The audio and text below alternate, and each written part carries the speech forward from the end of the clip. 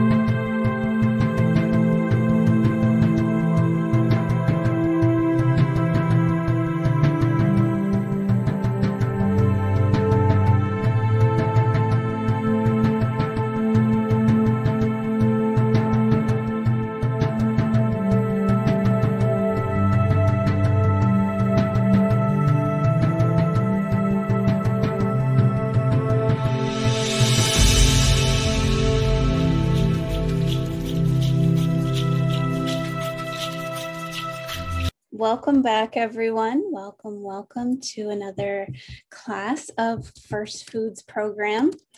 My name is Desiree. As you just saw, we are coming back to do a wonderful show on everyday food sovereignty. The topic is feeding nations and feeding each other with Choctaw chef Brit Reed, who is going to be doing a cooking demo for us and talking to us about a fascinating topic. Now, you usually would see Brooke Rodriguez, the program director who you saw at the beginning of our intro video, but today we have Mia Beverly. She is one of our co-hosts joining us with Brit Reed, and she is going to introduce us. So take it away, Mia. Thank you, OCO. My name is Mia, as you know. I am from Sandhill Band of Cherokee and Lenape. And I currently reside in Washington, D.C., also known as the Piscataway territory. I'd like to introduce Brit. Brit Reed is a Choctaw descendant, is a cook, teacher, artist, and activist for the food sovereignty movement, preparing and preserving Indigenous foodways. She is the founder of the Food Sovereignty is Tribal Sovereignty Facebook group. She is also an iCollective member, an organization made up of seed keepers, knowledge keepers, chefs, and cooks since 2017, and is a food service provider for the Tulalip tribes. Now, Brit can take it away. Halito sa hachafia Brit Chatasia Micha Lusa Hoponisia Dallas, Texas, Audley took Tulalip, Washington, Audley. Hello everyone, my name is Brit Reed. I am Choctaw and Black, and I'm also a cook. I grew up in Dallas, Texas, and I currently live on the Tulalip Reservation in Tulalip, Washington. Since I live here, I also want to give a disclaimer that sometimes the internet like cuts in and out. It's just the nature of the particular internet that we have here at Tulalip. So if I kind of glitch or anything like that, just know like I'll be back. But it's just kind of, it happens. So today, I wanted to go over like they said, everyday food sovereignty and also a little bit about distribution. I think that oftentimes in this like traditional foods revitalization movement, or what people call like the food sovereignty movement, a lot of times people think that it intrinsically means just traditional foods. But when we talk about food sovereignty, what we're talking about is the inherent right of a community to be able to decide and control what their food source is. And so this doesn't necessarily mean that it's always just traditional foods, but that this also, at least for our tribal communities and our urban Indian communities, that it definitely does also include those traditional foods. And so I just wanted to kind of like lay that out there as we go into this discussion, and then also kind of define also what food insecurity means, because sometimes we also like confuse what those two things are. And food insecurity often means not having access to like healthy and fresh foods within like a 10-mile radius. And oftentimes people also refer that as like a food apartheid. So a little bit of what I'm talking about, we'll go into that a little bit. And my apologies in advance too, if it sounds like a little academic, but that's also my background as well. And so I think an important thing that when we talk about food sovereignty is that oftentimes though in this movement, a lot of times people have taken this in as like a individual matter. Like this is really happening with our communities, right? Like as communities, we should be able to have control of our food systems and be able to decide like what we want. And so that means that whether we're doing that as urban Indian communities, finding ways to make those foods available to everybody, or whether we're doing making policy in like tribal governments, like that's ways that we can make that more accessible, where it's not just like every person out for themselves or every family out for themselves to get traditional foods or get those access to it. Because I believe that everybody that's Native should have access to traditional foods. Those are our relatives. Those are, you know, agreements that we have had since time immemorial with these plant relatives, with these animal relatives, with like these, you know, like creatures of the ocean and lakes and rivers and stuff. And so we should be able to get access to those things and be able to engage in those things so that we can continue those responsibilities and relationships that we have.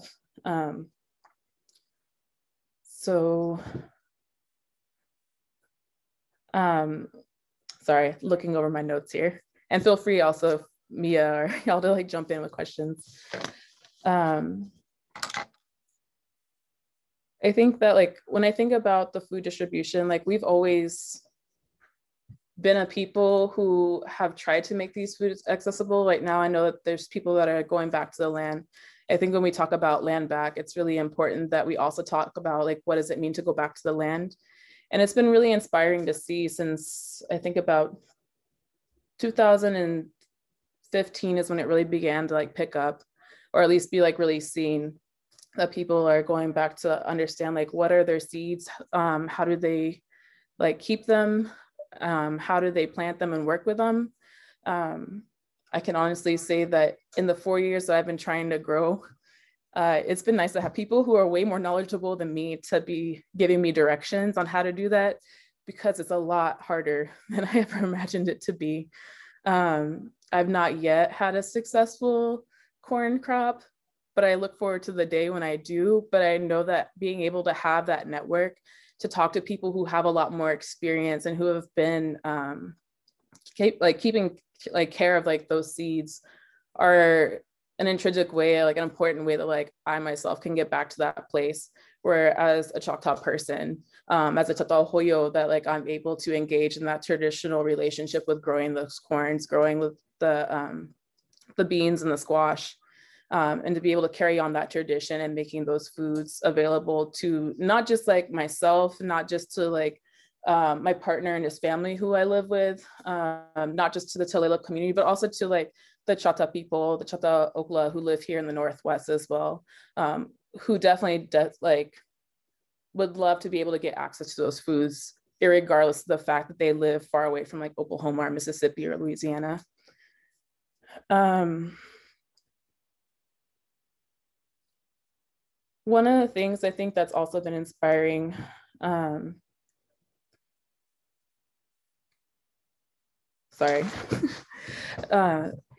like thinking about the ways that like we're always trying to make those foods available. Like for me, when I haven't been able to get those traditional foods through like family trade, through gifting, powwows have been really important in order to get those things. Like for me, like the first place I ever tried like wasna, right? Like the Lakota, how I just get like kind of travel food, which is made up of like bison and fat, and then oftentimes choke cherry as well. Like that was at like a Portland powwow. And then the later version of that too was cornmeal and then the fat and the choke cherry. And then also places like, you know, like festivals, whether that be like Choctaw Days in Mississippi or Labor Day in Tushkahoma, Macaw Days up here, Canoe Journey, so on and so forth. Those have been intrinsic places to be able to get access to those foods, or whether that be like giveaways or whatever that might be, feasting days, though I've never been to a feasting day because I haven't really been in the Southwest like that. But I know for like urban Indians and other folks like that, or that don't have that connection in their family to get those access or the knowledge base to go out and get those foods, like those have been important places to be able to go and get those, which with COVID happening, you know, as soon as that started up, I kind of became worried, right? It wasn't just that we weren't going to be able to go to those places, right? Which brings up like, how do we like continue like our cultural ways and pass on those things? But it's like, how do we access those foods? And what's been inspiring is to see more and more native food producers get involved, like tribal producers and other ones get involved in like making those traditional foods and selling them. And granted, not all of them are available, but you know, Anishinaabe people that are over here in the Northwest now can get access to manuman, to the wild rice, and not only like wild rice period, but if they want Leech Lake, they can get that. If they want White Earth, they can get that, and so on and so forth. Or if it's like maple sugar, which I don't know if y'all have ever heard of, but that has been one of the biggest food blessings in my life that I've discovered. It's so good, so good. Dynamite Hill Farms and also Zima Bingwang also make that, and it's incredible. And just like the wide variety of traditional foods out there. I think the Great Lakes foods are on my mind because I have such great memories of the Intertribal Food Summit and tasting those for the first time. But I remember there being a story that I had once heard, and it was of this group of students. They had gone out to one of the pueblos in the Southwest, and they talked to one of the governors out there. And one of the students was like, "Isn't it great that people are coming back home and they're being involved in ceremonies and things like that?"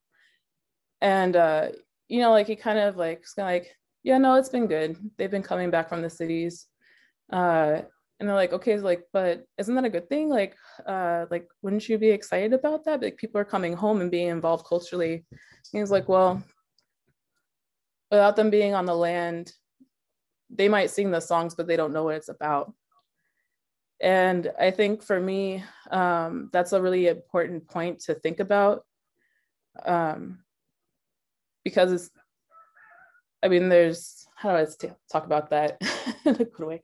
I think that with these tribal businesses, making it so that people actually can earn a living on the land, engaging in those relationships, we're completing that circle, right? Like, people don't have to choose between having to go to the city and work out there, or, you know, like, it's not so much of like a binary anymore on that. Like, you can work at home and be involved on the land, creating that food, and like beginning to understand that relationship while also making that food available to our relatives who are in the cities. And I think it's important that, like I said, that we continue to support those businesses so that full circle kind of happens. For me, like, I've lived both in the urban setting. Like I said, I grew up in Dallas, and now like I live in Tulalip. I've also lived in Chicago too. And I think like a beautiful thing that I would love to see one day is to be able to go to markets where they're selling those traditional foods that's easily accessed, whether that's like in Minnesota or Dallas or Seattle or Grand Rapids or wherever that might be. And so I hope that maybe one day somebody that's listening and has much better business sense than I ever do will begin to make that happen. And I know back in Choctaw Nation, they're certainly making markets and stuff, Choctaw Nation sponsored food markets, both to kind of combat like diabetes and the chronic health issues that are going on in the community. But it'd be really great to see those foods being made. And then also like when they're able to make the squashes and the corns and the beans and stuff like that more available, being able to sell those things. Let's see. I had a whole bunch of notes. I think another really powerful thing that I've seen here in Tulalip, speaking from my own experience here, I work as the diabetes service provider for the Tulalip tribes. When I came out of culinary school and my master's in public administration with tribal governance concentration, I had spent that time like really study traditional foods and the impacts and like how not being able to access those has had like a strong detrimental effect on our health. And I came out very gung-ho, being like, oh cool, we're gonna get the community and we're all gonna eat traditional foods. It's gonna be all salmon all day, venison all day, elk all day, berries, nettles, the works. And what I didn't understand is that people weren't ready for that. And that's where I come back to when we talk about food sovereignty, it doesn't always have to be just traditional foods. In my experience, like sometimes you have to edge people into that. And I forgot my own journey with that too. You know, being adopted out, I didn't always be able to eat tanchi labona or banaha or walashki or like any of these things, wild onions and eggs or nothing. I too had that process of having to find my first recipe and be, in a sense, in a way, even though it sounds really corny, like kind of brave, and try out that initial tanchi labona recipe and go from it and not add more than just the salt that I was told to add into there, so I could really try and experience like what that dish was about. And I forgot that you can't just jump head first into it. That's not really, I mean, like maybe for some people that's how it goes, but for a lot of people, it's kind of like dipping your toe in the water. Even though like the elders I worked with and the community members that I worked with may have grown up here on the reservation, and like we're certainly used to like having like salmon and berries at gatherings and stuff, like maybe like salmon berries was a little bit too much, which is the first berry that we have here with the blossoms that are just coming out now. Or maybe fiddlehead ferns looks just a little bit too weird right now. or the nettles, they have like bad memories of running through them as kids and getting stung all over. So now maybe people want to stay away from the nettles. And so I think, and also they have like the history here too, where, you know, like a lot of other places, there's commodities, people get used to certain kinds of foods. In addition to that, like the border town here, like if you looked visibly native, like you might get denied service. And so not everybody might travel so far off the reservation for whatever reason. And so to try and reintroduce even just healthy foods is a part of that longer process. Showing people how to cook different vegetables and how it can be actually taste good and not mushy and weird coming from a can. And then moving into like, okay, like let's go out and try maybe some of these other traditional foods that they may not be as accustomed to, or maybe looks a little bit weird or sounds a little bit weird, like salmon head soup. Like maybe they remember like their grandma like eating that, but salmon head soup sounds a little bit too weird.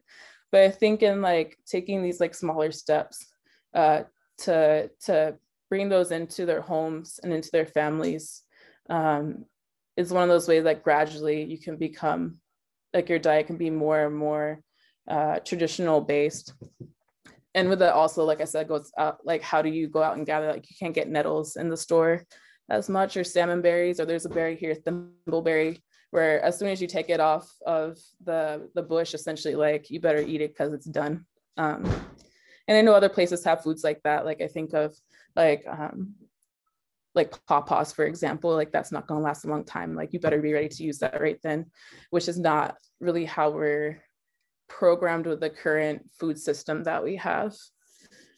But I remember it was said too that, you know, like for a lot of people who are in those urban spaces, like they may not have the networks to go out and gather. They may not be able to know like which lands to go to get things. So you kind of do have to know the land, and you need to know like, how do you watch the land, right? Like we just got done like watching the nettles, like, all right, are they ready yet? Are they ready? But every year, like I miss the fiddlehead ferns. I was actually just like looking out my window at them, and I can see now that for the 4th year in a row, I've missed them. But it's because you have to have that knowledge of the land and know like where to look and keep an eye out and be ready to move. And not everybody has that flexibility in their schedule to move when the land says move, or be able to know like how to process that food after you go out and get it. Because that's kind of like the first step. I usually get really excited about going out and gather all the nettles. And then I really remember once I sit down and start, you know, separating out the stems from the leaves, how much work that is. And then also the fact too that my hands are going to sting. So you have to be prepared for both that, the watching the land, knowing where to look, being ready to move when the land says move. You know, just the processing itself, knowing how to do it and what your game plan is on that and how you're going to save that is a whole thing. And then being ready to do that processing. Otherwise, you going out gathering is like kind of a waste of time. If you're going to let that stuff go to waste, and that's food that could have gone to you and your family, and then maybe also the community and elders. So it's kind of a responsibility in itself. And there's more things around gathering too that I think is, you know, different from plant to plant and from area to area. But I think that one of the things that isn't often talked about is that thankfully, fortunately and unfortunately, I think it's like 70%, 60 to 70% of most produce that are available in the grocery store, and certainly like in different cuisines, originate from the Americas. And so like, again, like making those baby steps, like maybe eating nettles wasn't my first deal. I remember getting really excited about traditional foods. And so I kind of learned like, okay, so like what are the foods that are traditional, but are in the grocery store? I'm like, okay, corn and beans and squash. Obviously, we've got Three Sisters. Maybe they sell bison every once in a while, like ground bison. Okay, I can do that. You know, like chilies, and using that as a pathway in. And I think that's like a really good thing to remember, because if you don't have those networks or those access, there's still ways for you to gauge and trying to like, quote unquote, indigenize your diet, or at least taking like those baby steps. And then like, I would say also like definitely go look. I have available, I think maybe Maya and them have it, maybe it's not brought up, or Brooke has it, but if you go to the iCollective Facebook page, pinned to the top is a list of Native producers, food producers, and there's a ton of them there, and it's all sorted out by region. And so like maybe you've gotten to a place where you feel excited and comfortable of like trying to get some traditional foods, and want to go out and start trying to get those. And so you could go and order from there and then bring those into your home and start working with those. And I think that's like a really good way, again, to support those tribal businesses, to complete that circle, and also to start indigenizing your own diet in a way. Let's see. I can actually pull that up briefly if you would like me to. Oh yeah, go for it. Okay. I will say the South is a little lacking, and I say that with a little tear as somebody who has a tribe that comes from the South. So this is on the iCollective page, and you can see at the very top it's pinned, and they have this wonderful resource here. Look at, I mean, it just keeps going and going by region on the continent, which is just so cool. A lot of people ask, where can I buy things? They don't have access. This is where you have access to things that you might want to look. You can even get coffee. That's just wonderful. It is extremely extensive. So definitely go take a look at that. Yeah. And I think that, I mean, in terms of like ways to try and make policy changes within your community, so it's not just like you and your family or like you and your friends or like whatever. I know like throughout the COVID, even though it's not a policy change, like we've certainly had, you know, like a food apartheid here at Tulalip. You essentially can pretty much only get food at the Walmart that's on the edge of the reservation, or from the garden at the diabetes program. We had to cut out our garden days, which was kind of sad. We'd have the community come in and do gardening because of COVID restrictions. And so what we did was both like, and not those, you'd get like a CSA box from farmers in Skagit, which is like just north of us. But with those going away, like we had to really think about like, okay, like what are we gonna do? Because we can't cook for the community, which is real weird. So that's like what I do. I'm like, I can't cook for the community. But we'd be able to like figure out other ways, like partnering with a local farmer at Garden Treasures, and we'd have folks be able to go out with their family groups and go glean or get, I guess gathering is not really the right way, harvest foods from the farm itself, doing U-picks, which was really great, and was still like kind of like a way for people to get back out on the land, and it also like fit within the COVID restrictions, which was important. But policy wise, there's a food sovereignty assessment tool, which I think is really great and important. It goes through and really looks at like all the different aspects of like food sovereignty in your community, or like what's the status of that within your community, and like really breaking it down. So that way you have something to look at that shows you like where you can improve as like a tribal government kind of situation. But I'm pretty sure like it might be able to be, it'd be harder because you wouldn't have control over a city government, but I'm sure that it would still be something that'd be possible for like an urban space possibly, or like manipulated in a way to fit that. Like I noted before, like we have like our own group of like diasporic Choctaws up here. It's not like a 501c3 or anything. It's just like literally like Choctaw people moved up to the Northwest because of the Dust Bowl and stuff. And so now we get together to be able to hang out, speak the language, engage in different cultural stuff, talk about families and histories and stuff. But being able to get access to land, to be able to grow our own traditional foods, I think is something that we're moving forward to, and is a way to make it available to, you know, like that group of folks, and then also other folks, so that won't just stay within like our circle of Choctaw Ogla up here. The Chief Seattle Club, speaking of like city sovereignty solutions, food sovereignty solutions, here in Seattle, I think like a lot of urban spaces, there's a large number of Native houseless people. And so the Seattle Chief Seattle Club is the one that kind of like helps out and caters to that population of folks. And recently, in addition to making housing, which is really cool, and then also a vocational program of like working in a cafe and getting that experience, they've opened up what they call the Sovereign Farm. And so they'll be growing traditional foods there to make that available to the community and get people like on the land working with those foods and like upholding those relationships, are introducing people to those plants to start those relationships. And yeah, there's a lot of other things. I know Dene Nation, Navajo Nation did like what they called like a food tax thing a number of years ago, which was essentially like if you like bought any processed foods or sodas, there would be a tax on that, but that tax ends up going into having food sovereignty programs. And so that's like a policy level solution to like making those traditional foods more available, especially in a space where, you know, there's like large food apartheid there. And I think that's about all of my points there. I can probably like briefly go into questions real quick if anyone had any burning ones before transitioning over to the demo. I think Mia actually had a question that was in the chat. Oh, okay. Yeah, I wrote real quick. I was wondering, what was the first meal you made from like a native recipe or like earliest you can recall? And how did it turn out? Yeah, the first one I made was Tanchi Labona. And so that's kind of like I would say a traditional Choctaw food, but I know the Chickasaws also have it. They call it pashofa.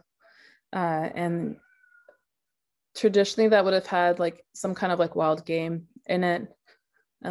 We have the unfortunate history in the Southeast of like the Spaniards leaving pigs in our areas. Hence like the wild boar mascot or whatever for Arkansas or whatever. And then because our deer population at one point, because of the trade or the fur trade, like they all kind of died out. So we transitioned into pork. So now this dish, when you have it, it's usually going to have pork and hominy in it at minimum. Some folks throw in like sweet corn. I personally like sweet corn in it. I feel like it balances it out. And that's the first one I ever had. And it's such a simple dish. It's like literally water, pork, hominy, and maybe corn, salt. That's it. And I kind of struggled because I was really used to just like throwing in a bunch of spices and stuff. I was like, this could really be dope with some garlic. And I was like, no, okay, I need to just do salt. I need to like chill out, just let it do its thing, see what happens. And what I found was that by just trusting, 1,000 years of people eating Tanchi Labona, can't go wrong. But just trusting that and giving it that time to cook and then using that salt to kind of accent the flavor. I found like it had like this really beautiful, like all the flavors just came together like really beautiful to be like this wonderful, simple, like delicious dish. That's still probably one of my favorites actually. And I'm really thankful too, like I converted my partner's Coast Salish family to liking a Tanchi Labona. So they're getting into all that now. Yeah, I think there's folks, including me, who encounter some fear. I'm afraid of doing something wrong or maybe not going about it in the right way. But there is where you have to take a leap and trust yourself, but also trust what you've been taught, right? Because you've been taught something. Getting over that initial fear, like I might do this wrong.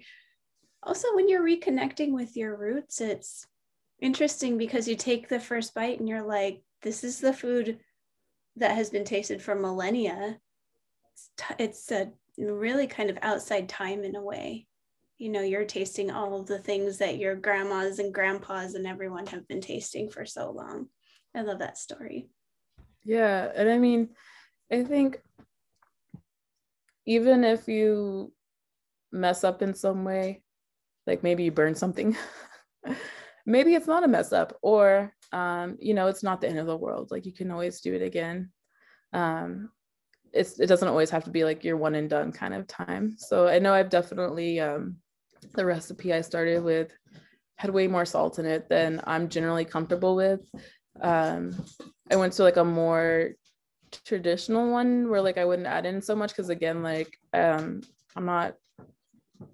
worry about the impact of all that sodium in that dish. I want to eat traditional, but like I don't want my health to suffer. And some of the ways that these recipes have been brought forward in time have lent itself to maybe some not so healthy ingredients, so to say. And so I know for myself, I didn't want to have bland tanchi labona, which is certainly a thing. But I didn't want to have super salty, unhealthy tanchi labona either. So like the compromise that I ended up with, which I thought I was all smart, being like, oh, I'm so cool in my culinary experience, knowing how to make stocks. And then realized like that was just my ego, because then I went and looked at other recipes. Were like, yeah, leave the pork backbone in there. And it's like, yeah, if you leave the bones in there, and that sounds weird, because again, some things sound weird. And you're like, I don't know about that. But learning that like bones and then like different vegetables, usually like carrots, onions, and celery are kind of your base, or how you make broths and stocks.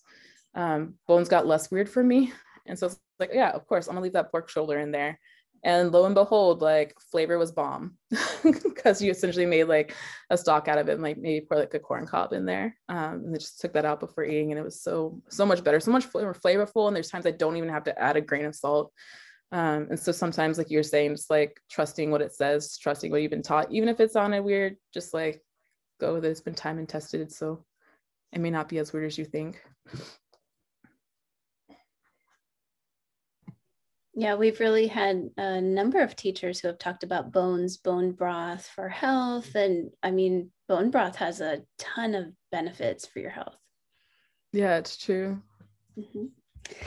Well, so I have some slides for you. Would you like me to pull them up, or would you like more Q&A?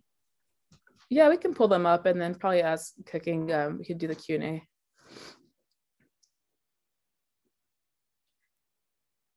And so like just as so I did some of these earlier when we initially talked about this. Brooke and I had talked about different things like prepping. I know that sometimes cooking can seem overwhelming for people. Maybe you don't have a lot of time. So there are things like with this dish that you can just go ahead and prep ahead of time. Personally, like you'll see in these slides, like I did the watercress, I did the butternut squash, the summer squash, the onion, and the zucchini ahead of time, as well as the beans. So, I mean, like if you have some time, you're like, okay, I have enough time right now just to prep this, and then I'll cool it off, put it in the fridge or whatever. Then you can do that and pull it out when you're about to cook. The dish that I'm going to do today, I know a lot of people are really familiar with wild rice bowls, and I think those are real cool. Love wild rice. But I also recognize that, some of the other tribes outside the Anishinaabe, like even my tribe did have wild rice, but it certainly was not to the extent as corn was.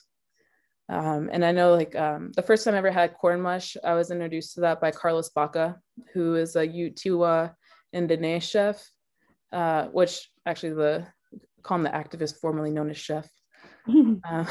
But they make corn mush a lot out where he's at. And I discovered later on doing some more research about my own tribe's cuisine that we also had a corn mush. And then also talking to people who are Mohawk, they talk about having corn mush. So I wouldn't be surprised if this is something that tribes who traditionally grew corn in general, or even traded for it, had mush. Because I mean, when you think about making grits, for example, it's a pretty easy dish. If you got some water and some ground down corn and stuff, then you can pretty much make mush. So instead of doing the wild rice, that's going to be the basis of it. And really, like, even though these are ingredients that I have, you can do anything that you want. You don't have to feel restrained to these ingredients. For me, talking about distribution and thinking about trades, so in addition to being Choctaw, like I am adopted out to a white family, but I'm also Hunka adopted. And so my dad is Lakota. He's from the Bear family, which will kind of be like a joke thing here in a second. But they go out and they gather. The first people who ever got me interested in traditional foods and talking about that, and good ways to be in a kitchen were my parents. Gerald Bear and Rebecca Chavez. And so that's kind of where the root of my journey has been, in addition to like my initial adoptive family always having us in the kitchen and helping out. So, I mean, I think this is also a thing where you can have like your nieces and nephews or like your kids helping out in the kitchen. I think that's really integral also to helping them on their food journey and being comfortable in that space. So I got actually choke cherry from my mom, my dad. They went out and gathered that themselves, as well as this wild onion. They dehydrated it after gathering it and cleaning it up, and then kind of just put it through a grinder. And so that's how it's like in a powder format. I don't know if you can see it very well. So if you're out gathering wild onions right now and want to have it later on, but maybe don't want to freeze it, that's certainly like a way to do it. They also go out and get berries. They get a whole number of stuff, but like I said, kind of the joke there. So they got bear jelly, which is the blackberry, elderberry, apple, and raspberry jelly. You can use whatever jelly you want. You're not restrained to doing the most, like I feel like I'm doing over here. And then, it's like relationships, like people give you stuff, they trade stuff. And so I got 3-leaf sumac, which grows in the Southwest, up where Carlos Baca is at. And this is the kind of sumac that's traditional over there. But I know that there's certainly sumac available in the grocery aisle for a lot of places. And also there's other kinds of sumac that you can gather. I was really fortunate also to get, this is like what I'm going to be using for the wild rice bowl. I'm actually using 2 because I kind of like mixing it up texturally. And so with cornmeal or corn flour, like it comes in like all sorts of different grits. Sometimes it just depends like who's doing it. So I got this like Oneida white corn, and you can't really see it through the bag because it's a little gritty, but it's like a higher grit kind of corn. And so really like usually I'll take a little bit more time just because it's got to hydrate a little bit more and get softer. But then I also have from Ramona Farms, which is a Tohoto O'odham farm that you can just go to ramonafarms.com or whatever and be able to order it. And you see that it's a finer grain. They also have there at that site temporary beans, which are really dope. They're a lot smaller. I will say as a caveat, some people think that they're always crunchy, and I refute that notion. They take a lot longer to boil than other ones. So just keep on boiling them. That's when I would definitely like maybe prep ahead of time. If you're like, oh, sweet, I want to go get these temporary beans, which are really delicious. Boil them for longer. And going out to that farm, just north of here, Garden Treasures, they carry some traditional varieties. And so this is a Hidatsa shield figure bean. And so like, that's what I'm using today. And I went ahead already and prepped it. So we can probably, and also say too, in making the corn mush, you don't have to add an ash. I do that because that's how I was taught by Carlos Baca how to do it. And so I'm adding in some ash today. And ash is usually pretty good for making the nutrients in corn more available to your system. That's one of the reasons why, like people up and down the Americas would add ash to their corn. And nixtamalize that and let that the whole come off and make that available to your system so you can actually digest that and get those nutrients. And I think that has some other health benefits I've heard elders talk about, but I'm forgetting exactly what they are. But my partner smokes meats and fish, so we just saved it. What I learned from Arlie Dockstader, who's a Oneida traditional food chef, who's really nice. He said to keep it in some airtight containers, because the more water it takes on from the air, the less effective it's going to be. So say if you're trying to make hominy, nixtamalize some corn, you're going to have to use even more to get the same effect as just a smaller amount if you had it, if you hadn't put it in an airtight container. So we can go into that slide. Sorry, that was a little longer explanation than I thought.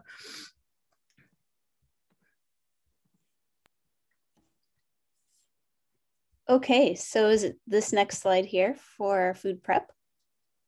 Yeah. Mm-hmm.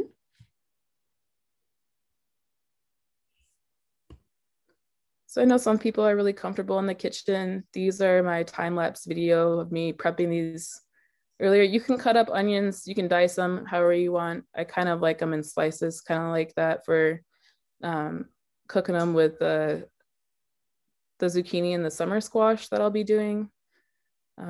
If anyone's like had also like bean bibimbap before, kind of putting all these ingredients on top kind of remind me a little bit of Bean Bop in a way. This is how you would process or prep butternut squash. I would say if you're doing a lot of it, wear some gloves. It has a way of drying out your skin and leaving like a weird film on it. I've had to process way too much of it before, but if you're just doing a small one like that, you'll probably be fine, but it will still leave that residue. It's just like a kinds of heads up on butternut squash if you can't get it already cut up in the store. And of course, zucchini. This is the way I cut it for this. Feel free, again, like if you like dicing it, however, up to you. There's no hard and fast rules on this dish. Really, it's, I say that the idea of it's more of a technique than like a straight up recipe. It's a suggestion, not a rule. This is what I had available. So this is what I'm using today, but you might have other things available in addition to cornmeal in your pantry. So, you know, just feel free to use what you have or what you prefer. Even if you're like, I'd rather have bison on it, or I'd rather have salmon, or I'd rather have like whatever, or maybe you'd rather not have meat at all. You can put whatever you like on there, and it doesn't have to be traditional foods. If you don't want to, you can just put whatever you're feeling. Watercress is the green that I'm putting on top of it. I personally like to have a little something fresh that's raw on top of it. Watercress have a really nice kind of peppery taste to it. It's something that you can either gather out spring through summer, I believe, in like river and stream beds. And then also you can just get in the store. I got this one in the store. So what are you doing to that there? So the way that you process it, it's kind of like if you got fresh herbs, like say like, for example, like parsley, you would be pinching off sections of it. And that's like a good way to like have it not get bruised.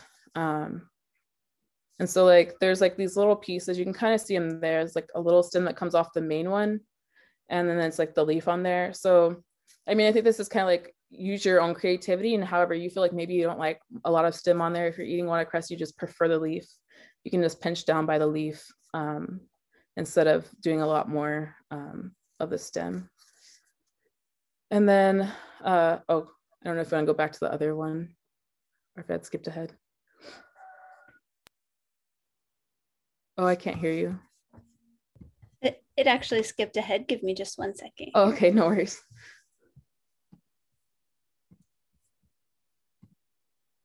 Okay, so we are actually right here.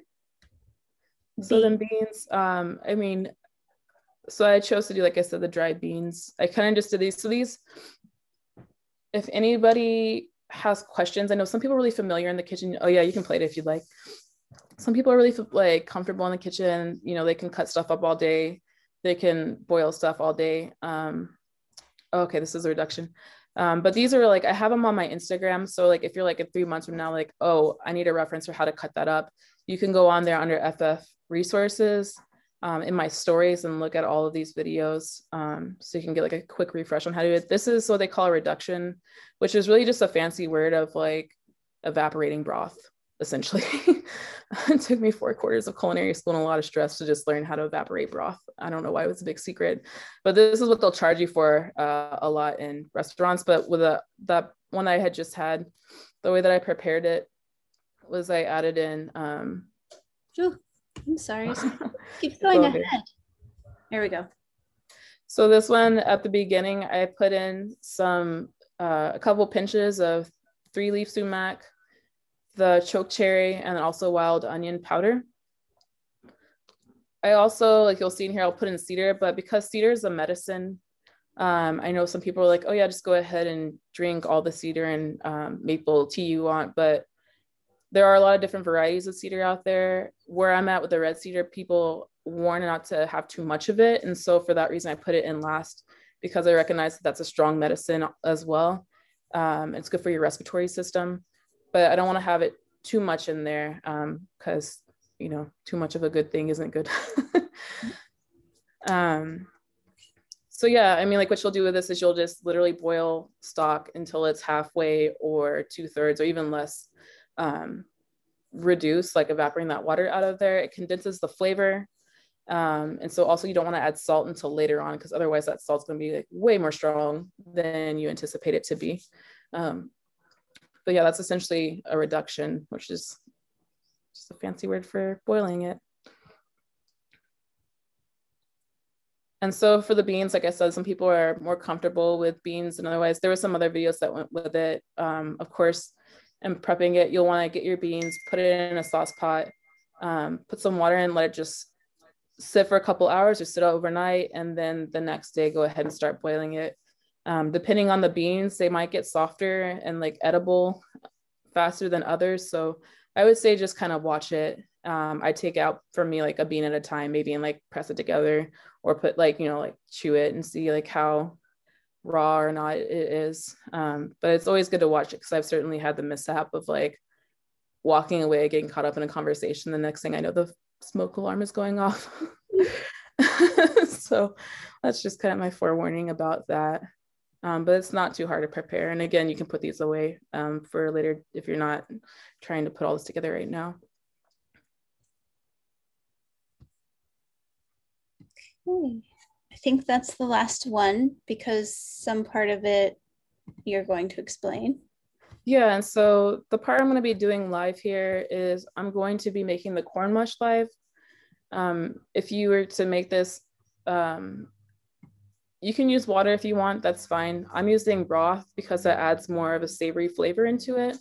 And so, especially since I'm eating this for dinner and my family will be eating this for dinner tonight, you know, like I like to have like that savory element to it as the base. So I'll be cooking that on the stove, so you'll see that. And I'll also be cooking the venison. I'll be adding in that reduction. It's ground venison. It's venison I got from my partner's brother-in-law who went out and hunted it. And then I'll also be, hold on, I'm trying to remember the last element. Oh, I'm gonna be like just like sauteing up the zucchini and the summer squash and the onions. You'll probably see me let it like try and brown up a little bit. When you allow for onions in particular to brown, you're kind of starting to caramelize that, and the onions go from being like really intense and spicy kind of to being like pretty sweet. And so it's kind of like a nice element because much like life, when you're cooking, it's ideal to like try and strike a balance, right? Like you've got your 5 flavors: salty, bitter, sour, sweet, and then what people call umami, which is kind of like this like savory flavor that you get a lot from like say like Parmesan, or even like to be straight up MSG, which is naturally occurring. So just to give you like an idea of like what umami might taste like. So that's kind of one way too, like to troubleshoot when you're cooking. If like something's too salty, go ahead and add something sweet in there, like add something that's bitter, or, you know, any one of those combinations. And so that's kind of a little bit of the idea of like trying to strike a little bit of balance. And that's why I'm adding in the jelly as well, even though it seems like kind of a weird thing. It kind of helps to get all of those going together, and kind of with these different ingredients, you'll have different textures too, which makes it more enjoyable. When you're trying to balance things, you want to balance out, like if it's too, there's a lot of soft things going on, add something crunchy, and that will make it more enjoyable and interesting than just like, I don't know, just all crunchy or all just soft. So yeah, so I'm going to transition over there. I don't know if you want to like take some more questions or talk amongst each other, or give anyone like a bathroom break. Sure. Well, I'll read a comment from Carlene Daniels just in the comments while you go over to the other one. Okay. And also let me know if it echoes, since okay. you might have both of these on at the same time. Sure. The comment for the folks who are on Facebook says, it's exciting to learn of the seafood such as clams, crab, octopus, lobster, halibut, salmon, etc., as indigenous sovereign foods from the coasts. I'm from the Canadian Sask Prairies, Nakota Nahia. Learning of these foods has been incredible. To me, these have always seemed out of reach or top shelf for rich people. It's powerful to realize how vast the continent is. Gosh, don't I understand that? My ancestors ate the bougiest food. It's like wood smoked salmon and chia hazelnut pudding with all of these just fancy foods. So I certainly understand what you mean. So let me go and get Brit. Let's see how she's set up. Mia, do you have that same experience with your folks where you're like, geez, this is a really like fancy meal, but then it's your traditional foods. Actually, like neither of my parents really like cook a lot of traditional foods. Like I think like I'm the first one in my family to like try to make them on my own. I mean, so they're more like, I don't know. And I'm also like trying really simple stuff like Three Sister soup. So it's never really like that bougie, but they're like really surprised at like, oh, this is like really good. And like you only use like like ingredients. So it's more me impressing them. But I had a wonderful meal at this place called Makamham, which is these two, I think they're Ohlone relatives who they opened up a pop-up restaurant in Oakland in the back of a bookstore. And, you know, prior to the pandemic, it was really nice to just go and see like what a full meal would look like if made totally indigenous. Because I do the same thing as you, right? I figure out like the smaller ways to integrate things into my diet or that sort of thing. So we're all on a path. yeah, some of us like definitely like I'm definitely taking that path slower and just like baby steps, we'll see. But it's a constant process. Yeah, well, it looks like we've got Brit is on for cooking, but we've got to get her mic set up. So it's going to be just one more minute. Thanks everyone for your patience.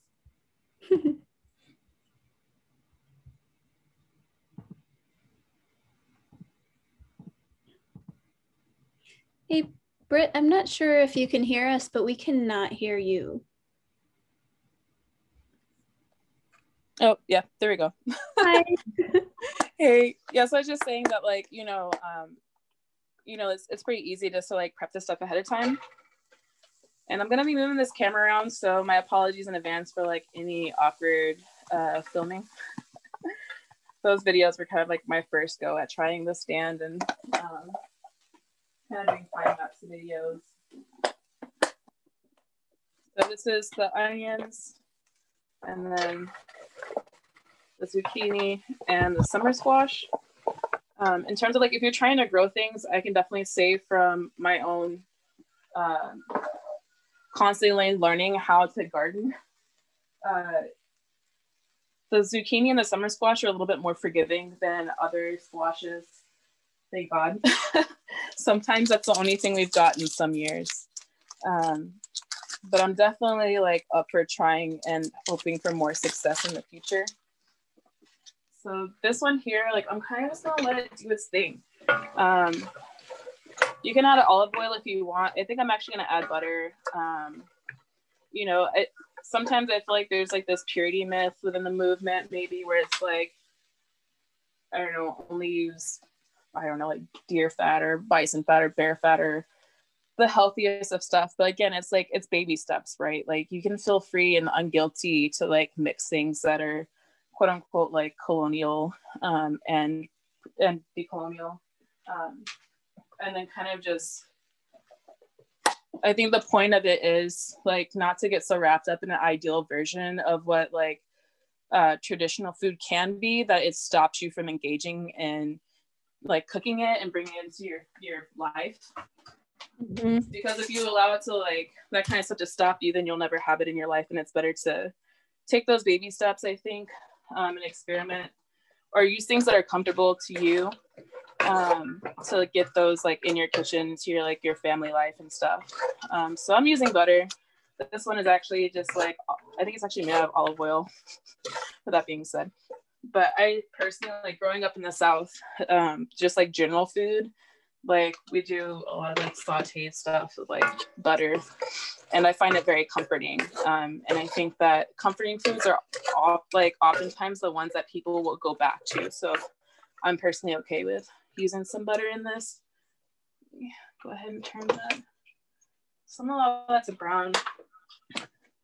And then, gosh, I'm gonna readjust this camera here. And this is just my family kitchen. It's no like professional kitchen, so there'll be stuff around. So I'm gonna get this venison and just start like any ground beef. So I'm gonna go ahead and put it in the pan. Oftentimes, like if you haven't worked with game before, it's a lot leaner than say like cow or even like chicken. And so sometimes it's good to add the fat in. I'm gonna wash my hands real quick.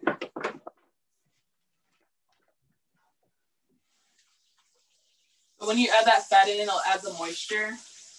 And so don't be afraid to do that. But, you know, everything in moderation, I suppose. Mm-hmm. I appreciate that you're saying, you know, use the things available to you. I've seen where I've needed duck fat for recipes, and I'm like, where would I even get duck fat or deer fat? Then I went on, you know, I'm trying to find it and it's coming from far away. And I'm like, I'm pretty sure this isn't what. So I didn't make the dish. So I'm glad to hear that you're just like, go with what you have accessible. The process of decolonization is a lifelong thing. Yeah. Oh, Carlene is saying, I bought a young duck from Costco. Wow, I did not know that Costco had duck at all. Awesome. Yeah, and you find a lot like in say like French cooking, like weirdly enough, like not only do they have like nettles involved in it, which like I was really shook to find out, but they do a lot of stuff with duck. Like duck confit, for example, is literally just like one of their like preservation processes for preserving a duck in the fat. So if you go to like a French market or something like that, that might be like one place. And of course, it might be like more of an urban setting. That might be one place to find some of that duck fat if you need it. What I'm also gonna do too, let me put this up here. I'm kind of doing 4 things actually. I've got my oven set at 400. I'm gonna go ahead and take the butternut squash that I prepared. I'm just gonna put it out on my baking sheet and just kind of like spread it out.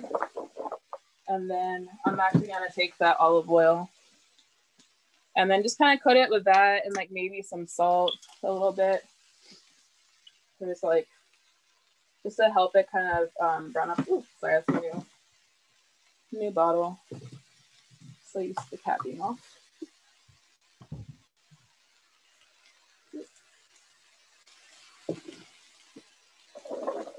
And sometimes like I said, like some of it's just like, you know, I think one of the beautiful things about a kitchen is like it's very sensory laden. You know, you get the smells, you get the like the sounds and feel and everything, and of course like the taste. And so some of these I feel like, you know, just use that eye sensory and the nose and just like keep the eye out, just smell for things. Sometimes that will help you know when it's done. So I'm actually just gonna stick it in the oven in the middle of the shelf and just let that go. And you'll probably notice me stepping away a lot during this to wash my hands. It's just like a habit that they forced into me of like, you know, just constant washing your hands in culinary school, so don't mind me. It was a habit, like not being able to have long nails that I've never been able to break after culinary school.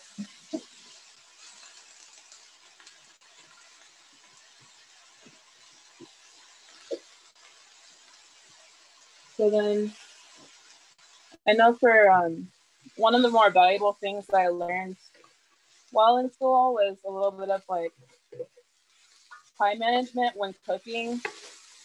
So like if you've got some stuff going on, I personally had the experience before where as I was like going into that more intense learning, like I had a little like anxiety around trying to figure out timing of things, which went against what my mom taught me, which is, you know, like much like beading, so also do beadwork.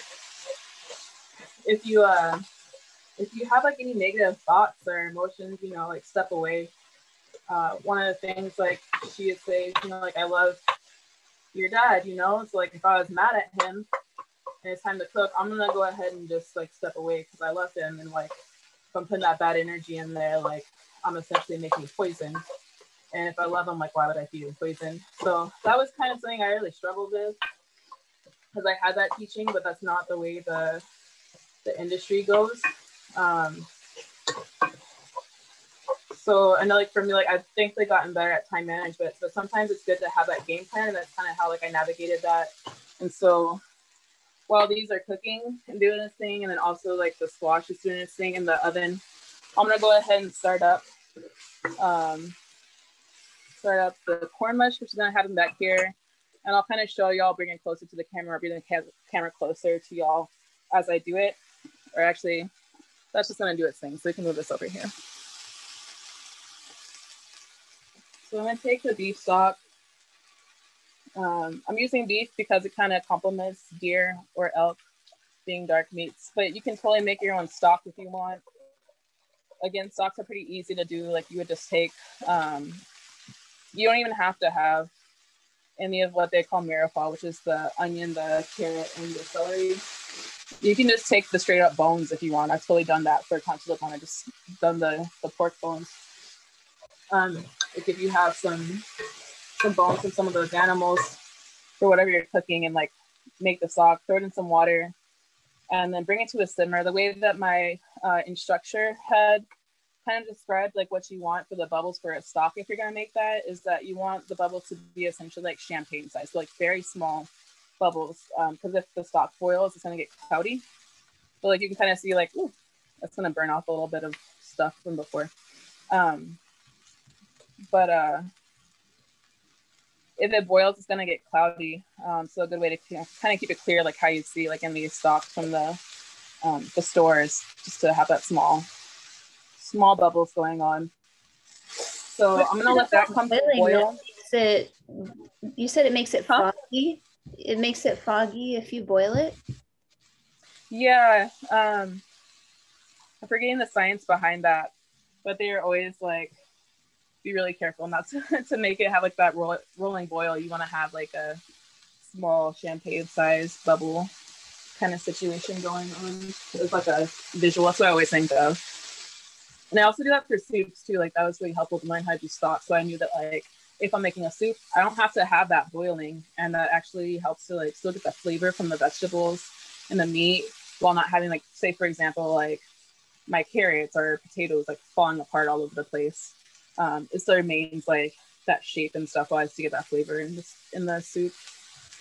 So that's kind of like a good one to apply across the different types of foods that you're doing. But of course, just to be clear, we're not making a stock here or a soup. It's just some things like I think of like when I make these.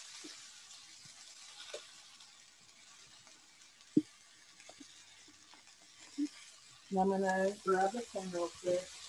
Be ready.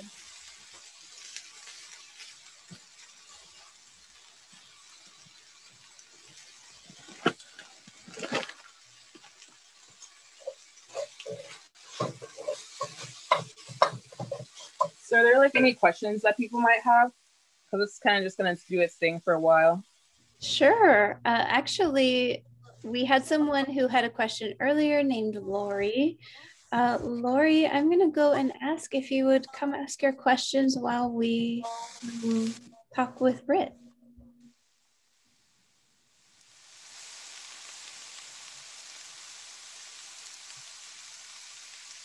Hi. Okay. I don't remember what my questions were because I got so involved in what she was cooking. Oh, no worries.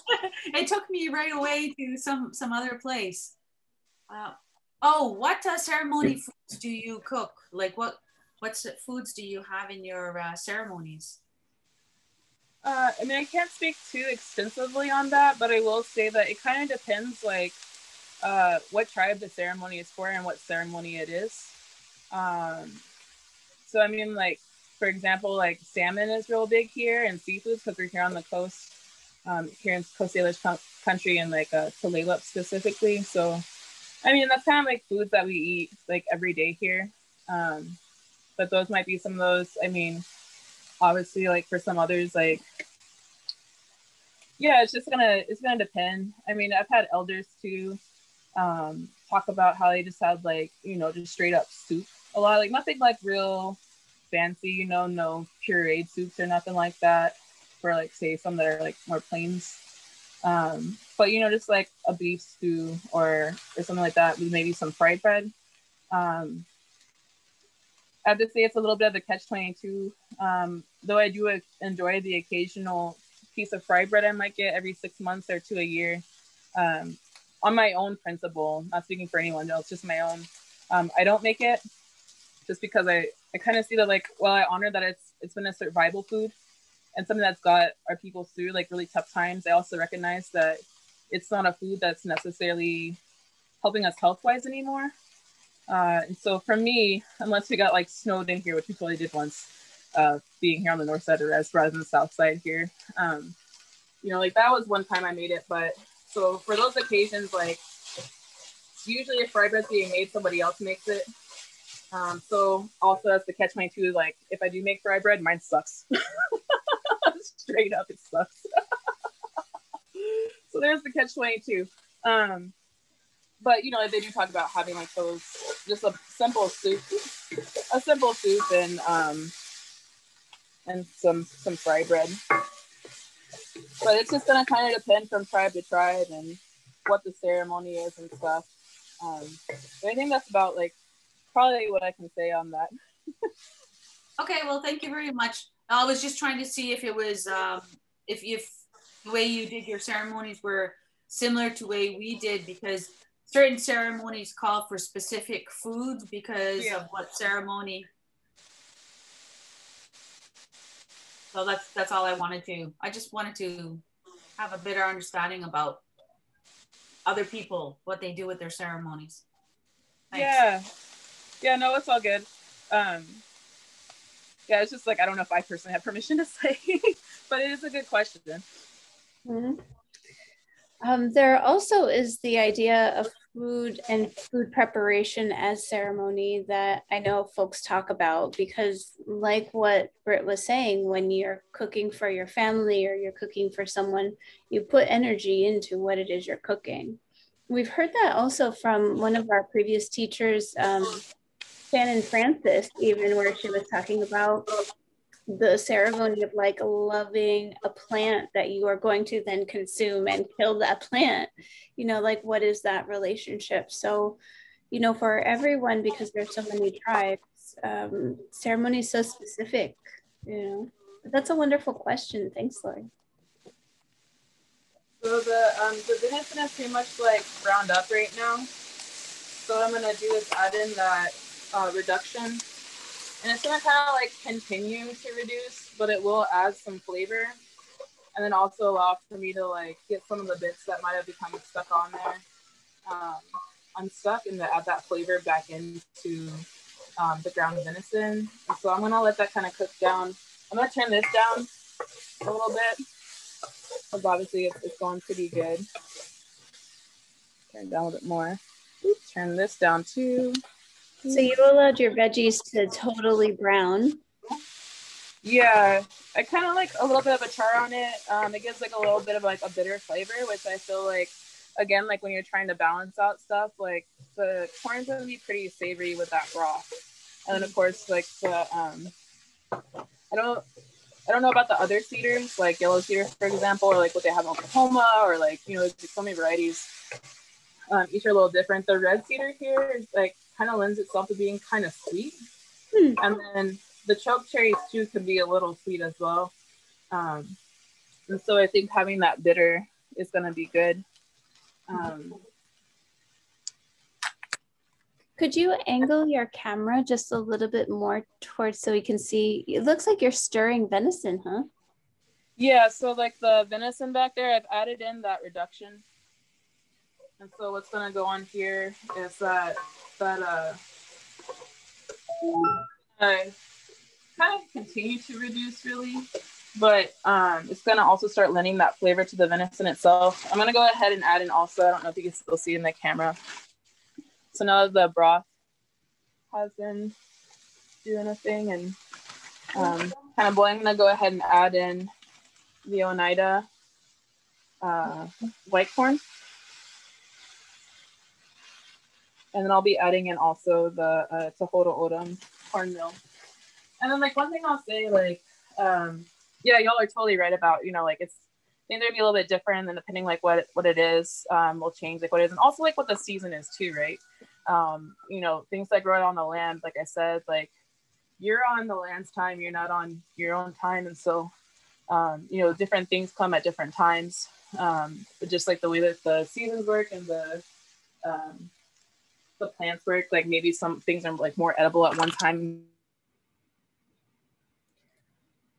I actually have a quick, I think it froze. Wait.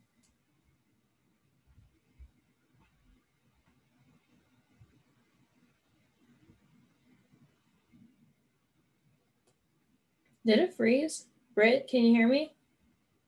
I think she did freeze for just a second. Well, it's just you and I for a sec. Hey. I was just about to ask her a question about the venison. Like she added a reduction. Was that the broth or okay? It looked like it was the broth reduction that she then added the, shoot, I'll have to look at the recipe. That one I got into. I also was like wondering, like, do we have like a recipe to like maybe give to the audience out here who might want to try it, or we just? Yeah, I know that Brit's Instagram, which I can pull up for everyone and put into the chat, it has all sorts of really wonderful, you saw her time-lapse videos and other things. So you can see that there. I actually got a note, oh, her phone overheated. So she's transitioning to her computer. Okay, so give me just 1 second. I will go over and see if we can pull in Brit on her computer here. Hey, sorry about that, y'all. My phone overheated. No like worries. I said, it's like the first time for me using it, so you know, I guess by any means necessary. But yeah, I'm just gonna turn that down a little bit. I'm gonna add in a little bit more, and then I'm just gonna kind of let it do its thing. It's gonna hydrate. It's kind of like making grits, I guess. I think Mia had a question about your reduction. Yeah, I was wondering what the reduction like was exactly. Was that the broth from? Yeah, so that was a beef stock. So if essentially like if someone's like wanting a recipe, I can try and get that to you later. I hadn't actually like written it down before. This is something I kind of just like made on the side for my family one day. But yeah, so it was the beef stock. And then I added in, like if you look at the video, towards the beginning, I added in choke cherry, 3-leaf sumac, and then also wild onion powder. I'm gonna turn this off. And then later towards the end, once it reduced quite a bit, I added in the cedar, the red cedar. And then I also, because you don't want to eat cedar, a little bit better.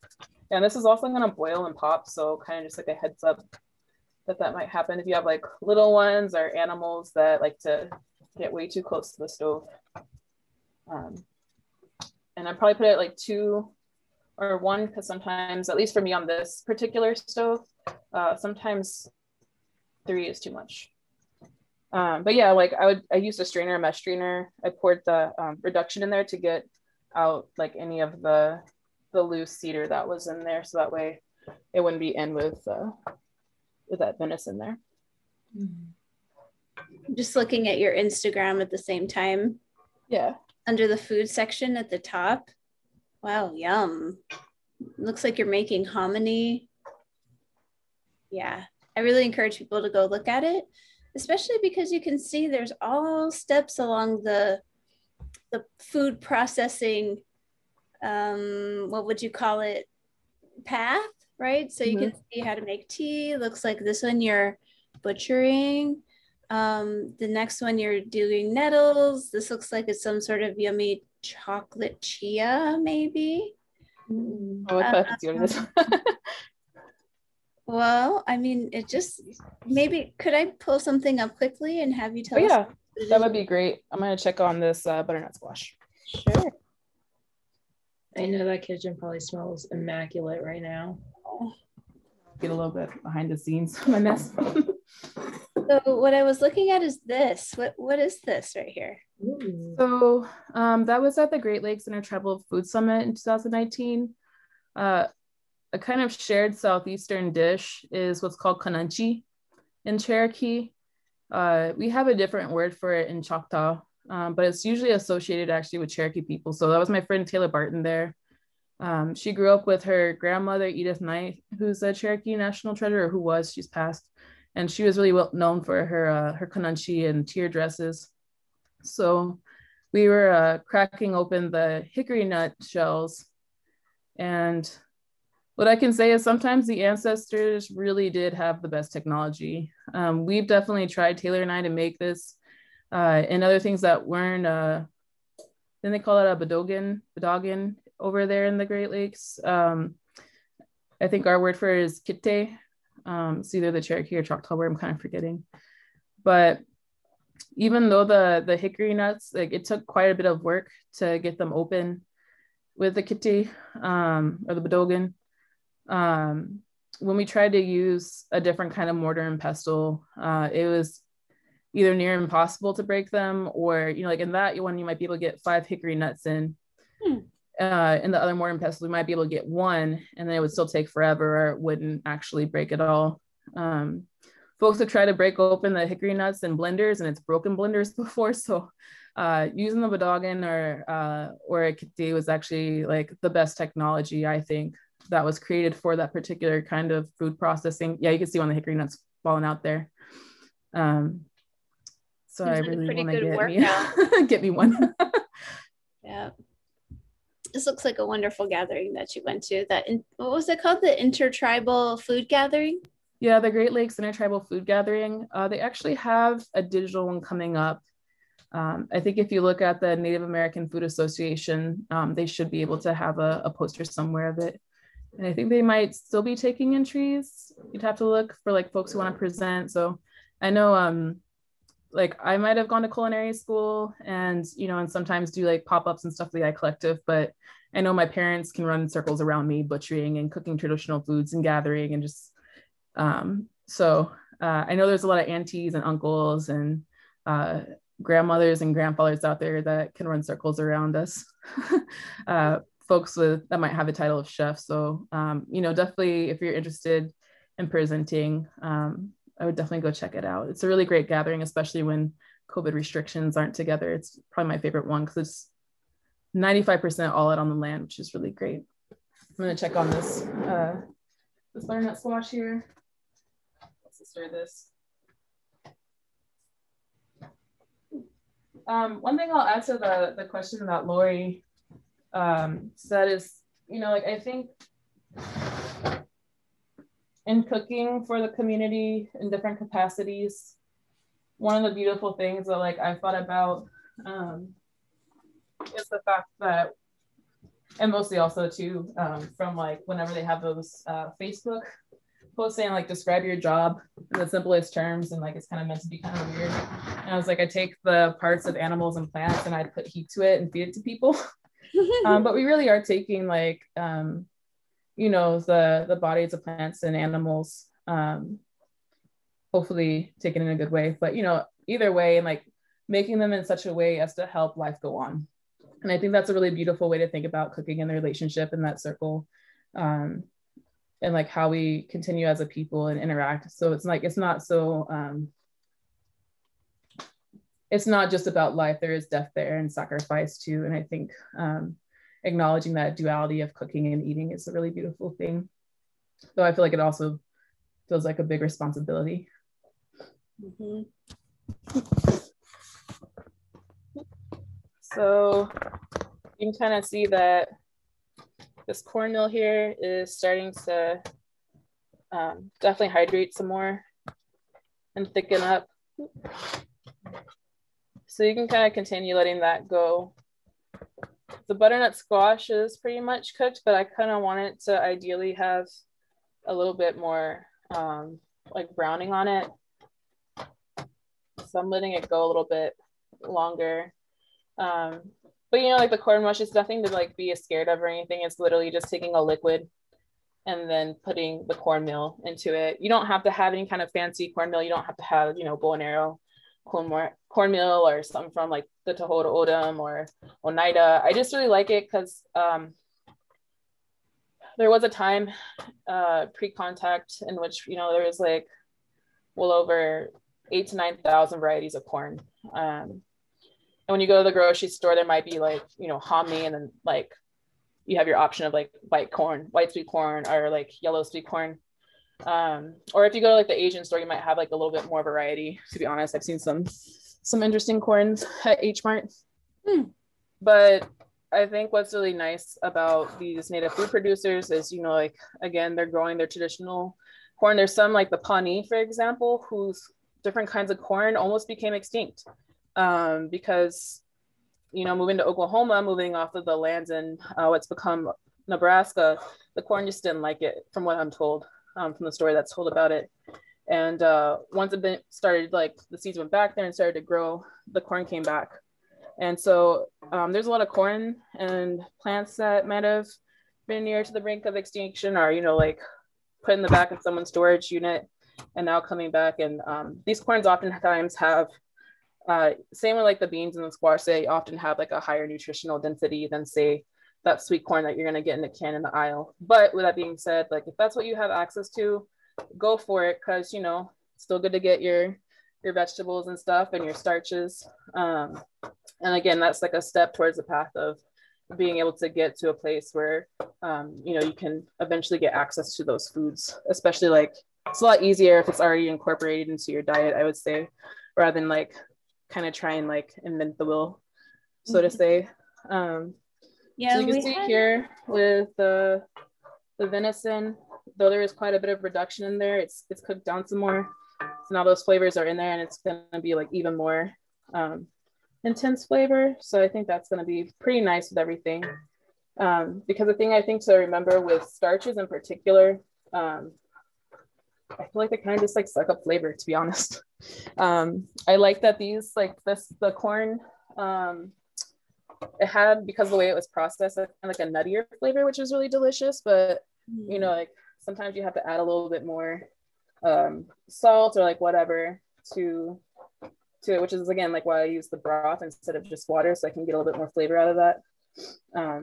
But that's just something to think about, like whenever you're working with starches in general, is they're going to kind of suck up a lot more flavor. We had Deb from the Pawnee Seed Preservation Project as one of our teachers last season. So if anyone wants to go see about Pawnee corn, she did a really wonderful like show and tell garden tour. Oh, it was just so fun. And also to see how she keeps her corn. Like, speaking of national treasure, that lady. Definitely. I'm so excited about her work. And I've her niece Hillel Echo Hawk, who's a member of our collective, she'll go, or pre-COVID, go down to Pawnee and cook for the community, and then like bring back some of that corn. And you can actually, if you go to the Pawnee Seed Preservation Project Facebook, message them directly and then say like, hey, I would like to have a bag of your Pawnee blue corn meal. They'll send it to you. I think it's like $15 or $20 per pound. But it's really beautiful corn. It's so delicious. I love using it for like, if you made like the corn mush, Hillel's definitely made corn mush out of it. I've made corn mush out of it. I've made banaha with it. And so it's like really nice. This beautiful blue kind of purpley color, especially if you start adding ash to it, which I actually didn't add ash to it. So you don't have to add ash to your mush. But there's always the option if you'd like. But yeah, it's a beautiful corn, and I feel so blessed to be able to get access to something that, you know, has that kind of story and that history. And every time that I've come across Deb talking about that, or Rowan White, who's a Mohawk seed keeper that does great work, I always cry because I just think it's such a beautiful story. Yeah, and there was additionally, we had James Calabasas, who was talking about ancestral seed storage systems and food storage systems last season. And just seeing the long-term commitment to, that's like some food sovereignty initiatives that span the the length of humanity, developed over literally like thousands and thousands of years. That's a really true and deep love for your people when you're thinking about how to preserve seeds for 100 years or even beyond that. Yeah, it's so true. And I think too, like my partner, he works for the Tulalip treaty department. He looks at how like climate change is impacting the treaty, and also like things like the land and like access to foods and stuff. And it just reminds me that the practice of seed keeping, really any seeds, but especially like our traditional varieties of the seeds that we've had since time immemorial, or since whenever like our stories tell us that we got them, is so important, especially as we move into this time of climate change and change, so that we can carry those forward and have greater access to food for not just our generation, but generations in the future. So it's important work that we can do today that will go on for generations, like you're saying. So I'm gonna probably pull out, let me time check this here. Oh, so we're almost over time here, or we are out over time. So I'm gonna go ahead and pull this, and I'm gonna plate it.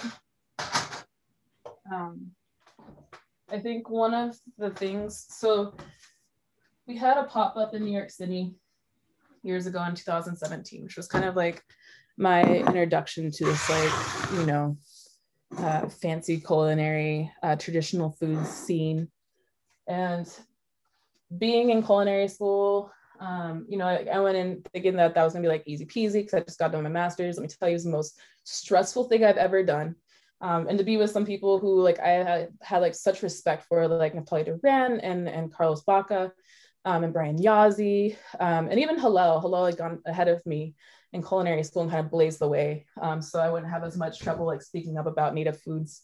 Like I was like kind of nerve-wracked. I remember Carlos just like putting some mush down on the plate and be like, look, I don't care who these people are. This is the way we eat at home. So we're going to show them how we eat at home, and it's going to be fine. And I was like, you know what? You go, Carlos Baca. You are so right. Mm-hmm. You don't have to be fancy. You don't have to do it for the gram. But should you want to, I say feel free to play with foods because it's fun. So I'll kind of give a little bit of tips as I go here. And I'm going to move this and hope that my phone is kind of cooled down now, so we can hopefully like switch over to this. See how awkward this thing is? It's great. Yeah, that actually looks pretty cool. You can light things from the top down. That's probably great for food. Yeah, that's what I was thinking, because I've seen some other ones and I was like, well, I'm gonna have to try and make this whole stand point down, and that seems a little awkward. Let's see here if I can get back into there. I wonder if while you were in culinary school, you experienced where it's the same thing we kind of started out class talking about, right? Like trusting what you were taught and not letting your mind think like, I need to change this to make it better. Yeah. So it's fine how it is. And even in culinary schools, it doesn't need to be fusion. It doesn't need to be anything. It can be just how it is. And I really love to hear that reinforced from chefs who are just like, our foods are fine. Yeah, I mean, really wonderful. So I remember having that discussion at that food summit there in that area where that fire is at. I talked about like for trying to launch this. I talked to Arlie, like they made us do like, like when you're in school, they make you do like a big project to showcase you've learned all your skills. And I wanted to do a menu that was featuring Choctaw traditional foods, but also showcase traditional foods from here because I'm a guest here on this land. And in addition to that, my partner and his mother had like a highly instrumental role in not only just like making sure that like I didn't quit because I was like struggling with anxiety, but also like financially helping me get through that. So I wanted to honor them as well as the nations here that I'm a guest on. And so I did this final dish. We have a dish called Walashki. Some people call it grape dumplings. I'm gonna have to just point this down. I hope it works. But typically people describe that as grape dumplings. It really translates into dessert dumpling. And I also strongly believe, like, even if you find a traditional recipe and they say, like, for example, you have to use wild grapes or possum grapes, I believe the ancestors, like, one, like the access to food all year was not like we have it here. Like if you wanted to eat, if you had a craving for something, I'm pretty sure like the ancestors would not have been against like, you know, throwing some blackberry juice in there, or like if it was persimmon season, even though it's kind of like a thicker type of fruit, or even pawpaw, like they would have just found like some sort of sweet thing anyway to like throw in there, you know, to be able to make that dish. Like I don't feel like it has to be so just like only grape dumplings, only grapes. So also you can see here I put the cornmeal on the bottom, corn mush on the bottom. As a side note, you can totally have this for breakfast, just plain like this. I guess Carlos is like, this is the way like we ate it, it's fine. But so, I mean, like, again, like feel free to play, like, don't feel so, like, I feel like we have a tendency these days as people to like constantly try and recreate the past, and that's not a bad thing. But to a degree, I think there's a level of like idealism that we throw in, and it may not be that way. Like for example, like I'm doing another project, like cooking's cool. I have like a lot of other interests as well though. So like, for example, there's another project I'm working on that deals specifically with the history of Choctaws in the Southeast to try and revitalize a certain thing, like, which I can't yet say too much about because of politics. But you know, like found out in the course of that, you know, even though like a lot of people like to think that like our tribes have been around for like these thousands and thousands of years, just as Choctaw people, that's not really the reality of the history. The history is like we come from mound building people, and that when we were at Moundville, like that fell around 1300. And then we had these like 300 years of just kind of wandering. And then eventually around 1600 came together as the Choctaw Confederacy. So, I mean, realistically, that means that like at this point, we've been a Choctaw people for about 400 years, which means that we just have like 100 years over from being Moundville. So there's not this idealized past where we are only Choctaw people and we only did Choctaw things. You know, like there's a broader history there. And so I think that learning about your history and coming to terms with it, and just knowing that you can play around with stuff. Don't be pan-Indian, but you know, but don't put yourself in a box either, because the ancestors certainly didn't put themselves in a box outside of like what their environment was and what they had access to. So if you feel like having blackberries and not grape dumplings, you have those blackberries in the or in the Walaski. Don't feel confined to just only grapes.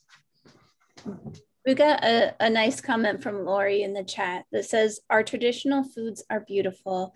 I try not to compare our foods to other cultures' foods. No competition, just enjoyment. So true. That's beautiful. Oh my gosh. So yeah, you could kind of just play around with it, and like, you know, different colors. You say sometimes, you know, sometimes you eat your eyes first. So feel free to play around. Like you can have some fun with your foods. Maybe don't throw them. Well, I am eating that with my eyes right now. And then actually I'm gonna go ahead and put this on here. We also had a question from the Facebook community asking if you could replace venison with something else like buffalo, but I feel maybe you already answered this. Yeah, I mean, like I said, like the corn mush is the base, but whatever you have available to you, use. Like, I mean, like even if you don't yet feel comfortable with game, there's certainly people in my community that don't feel comfortable eating game.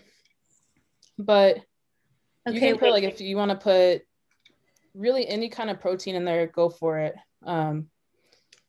You're putting jelly on meat right now? Yeah, like really on all of it. If I put it on a plate, I'd try and be a little fancier, but that's all good. So, and one thing I'll also say too, like if you want to have fun with salad, one thing they taught us in culinary school is like put a little bit at a time on there, like so colors will make it more visually interesting. And then also adding like different textures. So like, you know, like you got like these kind of circular shapes here, you have these like squarish shapes, these like oval shapes of the bean, and then of course like the venison there. And then like now there's like these kind of shapes going on top. And usually like if you add a little bit at a time, it's going to add some height, which is going to add some like visual interesting elements to it. And that might make it more appeasing to you to eat that dish, or maybe like, you know, like your partner, maybe they're like, I don't know about greens or whatever, like the hang up might be.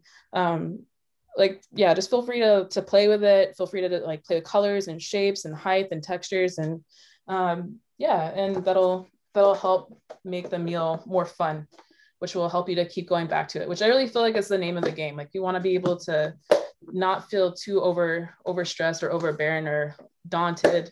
And we want to be able to bring these into our lives and into our kitchens and into our families. And what I'll say too, like one thing we tell the folks in the diabetes program too is, even if you don't like something, they say that like, if you interact with it 17 times, whether that be like tasting it or smelling it or just seeing it or just being around it, you have a higher chance of eventually liking those foods. So even if upon first or even fifth impression of something, feel free to just keep trying, and maybe eventually you'll start to like it. With that being said, there's still some things that what they tell us is I haven't quite yet developed the palate for yet. Still having a little bit of a hard time with mutton, but maybe one day I will like mutton. But yeah, that's my demo. Yeah, well, I just want to tell you thank you. And I wonder if we could see you and open up the thing for last comments from you. I'll close this out. And it's dinner time, I know, in a lot of places. So we're ready to go after watching that. Yeah, okay, everyone, for joining us. Thank you for being patient with me and being compassionate as well as I made my way through this class. And like I said, like I really want to help people bring these things into their lives and their kitchen, their family, and their community. So I definitely understand if maybe there was like way things were cut or something that like you want a refresher on and see like how that was done. So you know, feel free to hit up my Instagram, check that out.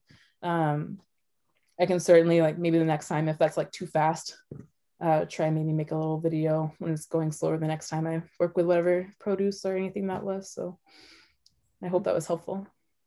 Yeah, thank you so much. Thank you for joining us. Thank you to the class who continues to come out week over week, and to Ibex Puppetry, who we are partnered with alongside Green Feather Foundation, Grinding Stone Collective, and Her Many Voices Foundation. So go check out iCollective. Their Facebook is wonderful. And I wanted to take just one more second to do a very quick screen share. We have a really cool, I think, giveaway coming up. For folks who don't know, we do a giveaway at the end of every month, which in our panels, we bring back all of the people who have spoken that month, and then we have an in-depth conversation about philosophy and can we get land back this way? What's food sovereignty? What is decolonization? So many things. Part of that is we do giveaways. This one that's coming up for this month is actually, we have 2 of these Helio premium solar light power banks. So when you go out camping, any kind of thing like that, you can plug your cell phone into it. Only, you know, you're supposed to be enjoying technology or enjoying the outdoors. So just take pictures with it, but you can charge your cell phone. It's got USB. I've got one of these in my car, but it's solar, so it charges itself. You just leave it out and it'll charge. These were brought to us by Trees Water people who have been a really long and generous just supporter of First Foods. They gifted us these. They're from Helio, who focus on making light situations for kids to study with.